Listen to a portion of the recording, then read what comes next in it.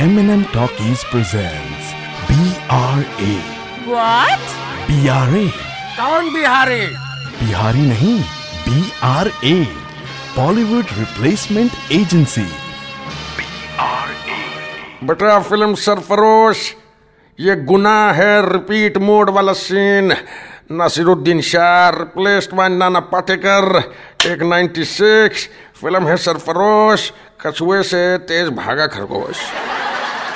अच्छा, आज तू इस चाल में खड़े होकर मेरे से टेढ़े सुर में बात कर रहा है। यहाँ कभी मेरे बाप दादा का राज था। इसी चाल में हम कंचे खेल के बड़े हुए हैं। एक दिन रीडेवलपमेंट के नाम पर भेड़ बकरियों की तरह यहाँ से शिफ्ट कर दिए गए। रातों रात किसी को उसकी खोली से निकाल देना गुनाह है।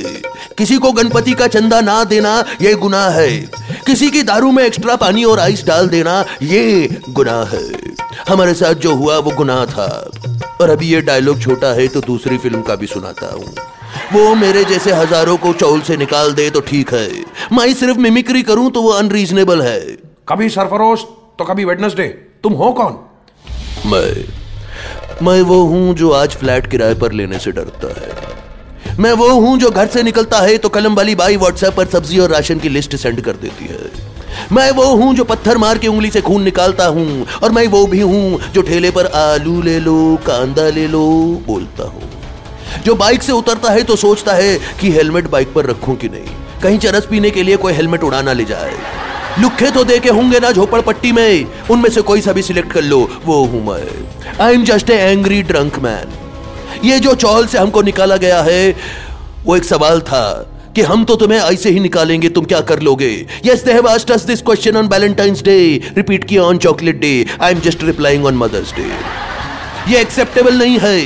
और अगर कोई बीप लगाकर कोई नोटिस दिखाकर ये फैसला नहीं करेगा, मैं घर खाली नहीं करूंगा। और अगर किसी ने आप कराया तो ऐसे सर के पीछे लाफा मारूंगा उसके। उधर छोटा मगज होता है, जोर से लगे तो आदमी मर जाता है। और इतना सब बोल के अभी मेरा मगज फिर गया है। चल निकल यहाँ से, चल। बकवास शॉट ओवर एंड आउट। मियाँ भाई की डेयरिंग, बनिए का दिमाग, खिलाओ कोई टुंडे कबाब। M&M Talkies presents BRA. What? Bollywood Replacement Agency.